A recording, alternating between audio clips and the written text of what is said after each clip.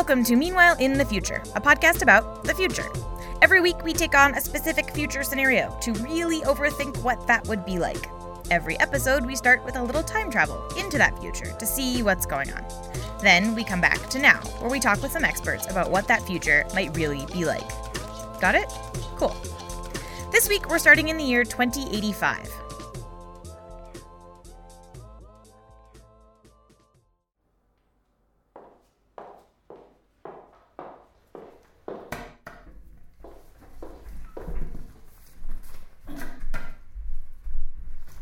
The court has considered the nature and circumstance of the offense. I have identified the aggravating and mitigating factors and considered those in arriving at a sentence for Nathaniel Michelson. The court finds, as the jury found, that the crime in this case was particularly cruel. The offense was committed with at least one deadly weapon, a gun, and at least two kinds of poison. It involved considerable premeditation. The court has also considered the defendant's childhood background, family history, and expressed remorse. The court finds that the mitigating factors are not sufficient to call for leniency, and that a lengthy sentence is appropriate. It is ordered, the defendant shall be incarcerated for 274 years with no possibility of parole. It is ordered that the defendant will be assigned a doctor to administer life extension treatments for those 274 years. Should the defendant complete a set of as-of-yet undetermined rehabilitation programs, they may be entitled to further life extension subsidies after their sentence. Court is adjourned. So in this future, we've figured out life extension technology. For all of you who've written in asking me to do an episode about longevity, this is for you. But instead of looking at the usual living forever stuff, we're specifically going to talk about what happens when it gets applied to the prison system. And here we're going to mostly talk about the U.S. prison system. In 2012, there were 159,000 people serving life sentences in the United States. About 50,000 of those people were serving life sentences without the possibility of parole. But what if life in prison could mean 100 or 200 or 400 years? Does that change the way sentences are doled out? What happens when a person gets out of prison? It turns out that there's a philosopher who thinks about exactly this. My name's Rebecca Roach. I'm lecturer in philosophy at Royal Holloway, University of London. Now, in order to think about life extension in the context of prisons, we have to talk first about what life extension would actually look like. When lifespan technology becomes available that would enable people to live for, say, 1,000 years, it's not just going to come in the form of a bottle marked the elixir of life. It's going to come about incrementally. So gradually, scientists will find ways of counteracting this and that effect on the body that leads to sort of getting gradually more decrepit and dying. Lifespan enhancement technology is just going to be a type of medical technology. And we don't generally think it's humane to withhold medical treatment from prisoners or from anyone else. So if this technology was available, then we would all be having access to it anyway, assuming that we have a just society.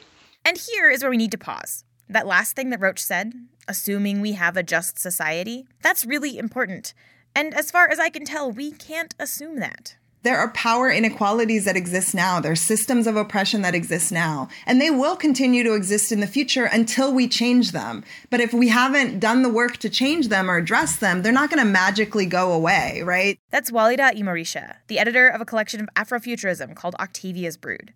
I love Star Trek. I'm a total Trekkie. But the idea that somehow magically we reach the 25th century and racism is just gone on the planet Earth, just gone. And it's the aliens that we're fighting against, if they're a hostile alien race, that we unite against the aliens. And I find that idea to be incredibly ridiculous. And I think that the reality is that the systems of oppression will continue, whether or not there's an outside force or enemy in the future. So far, we've been talking about life extension in prisons as a theoretical idea, without talking about the fact that prisons are real places full of real people. And those people, in many cases, are the victims of an unjust society. These are not philosophical debates. These are real people's lives, right? These are human beings. These are family members and loved ones and community members. Here's the thing. When we talk about punishment, we tend to talk about punishment for the most evil people we can possibly imagine. People who've committed really, really atrocious crimes. People we might want to put away for 1,000 years. Serial killers like Jack the Ripper or mass murderers like Hitler. The problem with this is that the vast majority of people in prisons are not like that at all. To liken Hitler to folks who are incarcerated from the very beginning sets up this conversation where we're talking about one of the people who has done the most horrific things ever conceivable and possible. That's what we're talking about. And that is actually not who is sitting in prison cells across this country at this very moment. Over 90% of people who are incarcerated never had a day in court. They didn't face a judge. They didn't face a jury. They got a trial by prosecutor. And so when we talk about who's incarcerated, these myths that if you go to prison, you did something wrong, have to be, they have to be imploded. Now, there are a lot of books you can read about the ways in which the current justice system in the United States is full of injustice, and we don't really have time to get really deep into that here. But it's important to think about the ways in which future technology will interact with future prejudice. For example, in the United States, research already shows that punishments doled out to people of color are harsher than those doled out to white people for the same crimes. And there's no reason to think that wouldn't apply to a future with life extension technology either. Or we can go back to how these medical interventions might be administered in the first place. I think it's really important also to say, if this is implemented, how is it going to be implemented, right?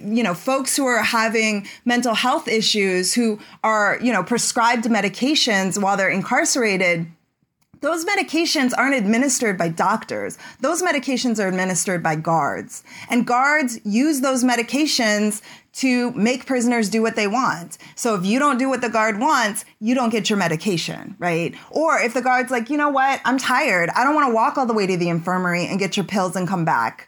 You'll just have to wait till tomorrow, right? If you go on lockdown, you get no access to your medications, right? So I think it's really important to recognize with this supposed, this theoretical technology, the reality is it will probably be administered by prison guards, right? Not by doctors. And those prison guards are using this as one more weapon to maintain control within prisons. And what does it mean to have someone in prison for 300 years? Roach thinks that perhaps when people are living really long lives, prisons might focus more on trying to rehabilitate them. So, you commit a crime, you murder somebody when you're 30, say, and 300 years later you're still around and you still have murderous tendencies. I mean, if that were the case, then we would have to sort of, seriously think about how we're going to keep people in line once they leave prison, assuming they're fit and healthy enough to go on and commit murders.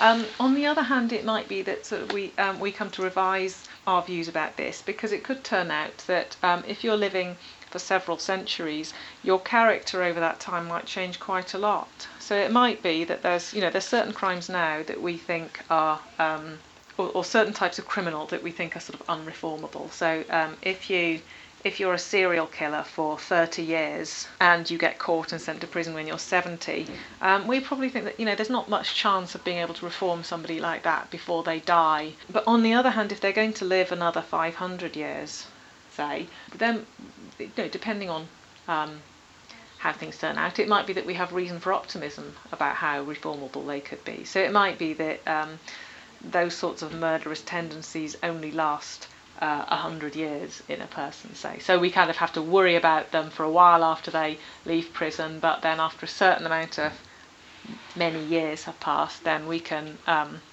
conclude that they've kind of moved on from that. A bit like how children grow out of their habits. So if someone was going to live 1,000 years and we only put them away for 200, it might make more sense to try and change that person into a different person before they get out.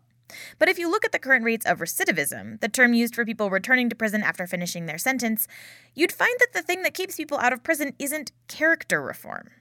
We've seen that the number one reducer of recidivism, of people going back to prison, is education. The more education you can get while you're incarcerated, the less likely you are to go back to prison. So, if you get a bachelor's, you're that much less likely. If you get a master's, if you get a PhD, the recidivism rate is almost zero for people who get PhDs while they're incarcerated.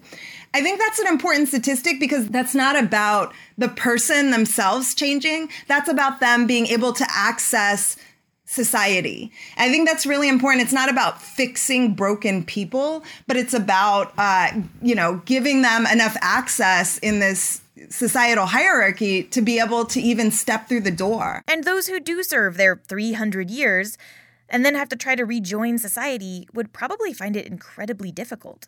So much will have changed in terms of culture and technology. It would be like someone from 1715 trying to enter modern society today. In 1715, the Ottoman Empire was battling the Republic of Venice for control of parts of Greece. Not only does that mean 300 years' worth of cultural and technological change to encounter once you get out, it also means that once you do rejoin society, you have to deal with probably hundreds of years of stigma about your past. I think that's an important question to talk about in this, theoretical longevity conversation because, is the longevity just happening while they're incarcerated or does it continue afterwards? So do they have to deal with hundreds of years after that of, basically being rejected everywhere they go, not being able to access public housing, not being able to access, if you have a drug conviction, public assistance, not being able to get a job, right? Not having adequate health care, right? And so what are your options left? And it's one thing when that's for decades, but what does that mean when it's for hundreds of years? Now, life extension technology is going to be a slow march, if it ever happens at all. In that time, we can hope that while some people work on curing cancer and heart disease, other people work on breaking down the injustices that exist in our society today. For Roach, a lot of this comes down to thinking not about technology, but about punishment. The interesting thing about a lot of this stuff is that, the technology is all fancy and it's fun to think about, but the most interesting issues I think are the old issues, so they are just raised in a new way by thinking about this technology. So issues like why do we pass the punishments that we pass, what factors are relevant to selecting a punishment, how does retribution interact with reform and rehabilitation and things like that. So really a lot of these questions are quite fundamental. And for Marisha, you can't think about punishment and prisons without thinking about race and injustice. I think that we have all been taught and indoctrinated from basically, the minute we come out of the womb, that prisons are where bad people go. And that if you do something bad, you go to prison, that we can't step out of that frame. But I think it's incredibly important, for me, that prisons actually have almost nothing to do with crime. They actually have to do with social control. All of these ideas of law and order and safety, are really smokescreens for the foundation of the prison system, which is about controlling, containing, and exploiting potentially rebellious communities, specifically in this case, formerly enslaved Black folks. For more on longevity, prisons, and how those two things might interact, head to Gizmodo.com, where we'll post links to more information. Meanwhile in the Future is produced by me, Rose Eveleth, with help from the Gizmodo staff. The intro music is by Asura, and the outro music is by Broke for Free. Special thanks this week to Rahawa Hale and Brent Rose. A quick note, Meanwhile in the Future is taking a week off next week, but we'll be back the week after with another possible or not so possible future. And that one, I promise, will be a little bit more optimistic. That's all for this future. Come back in 2 weeks and we'll travel to a different one.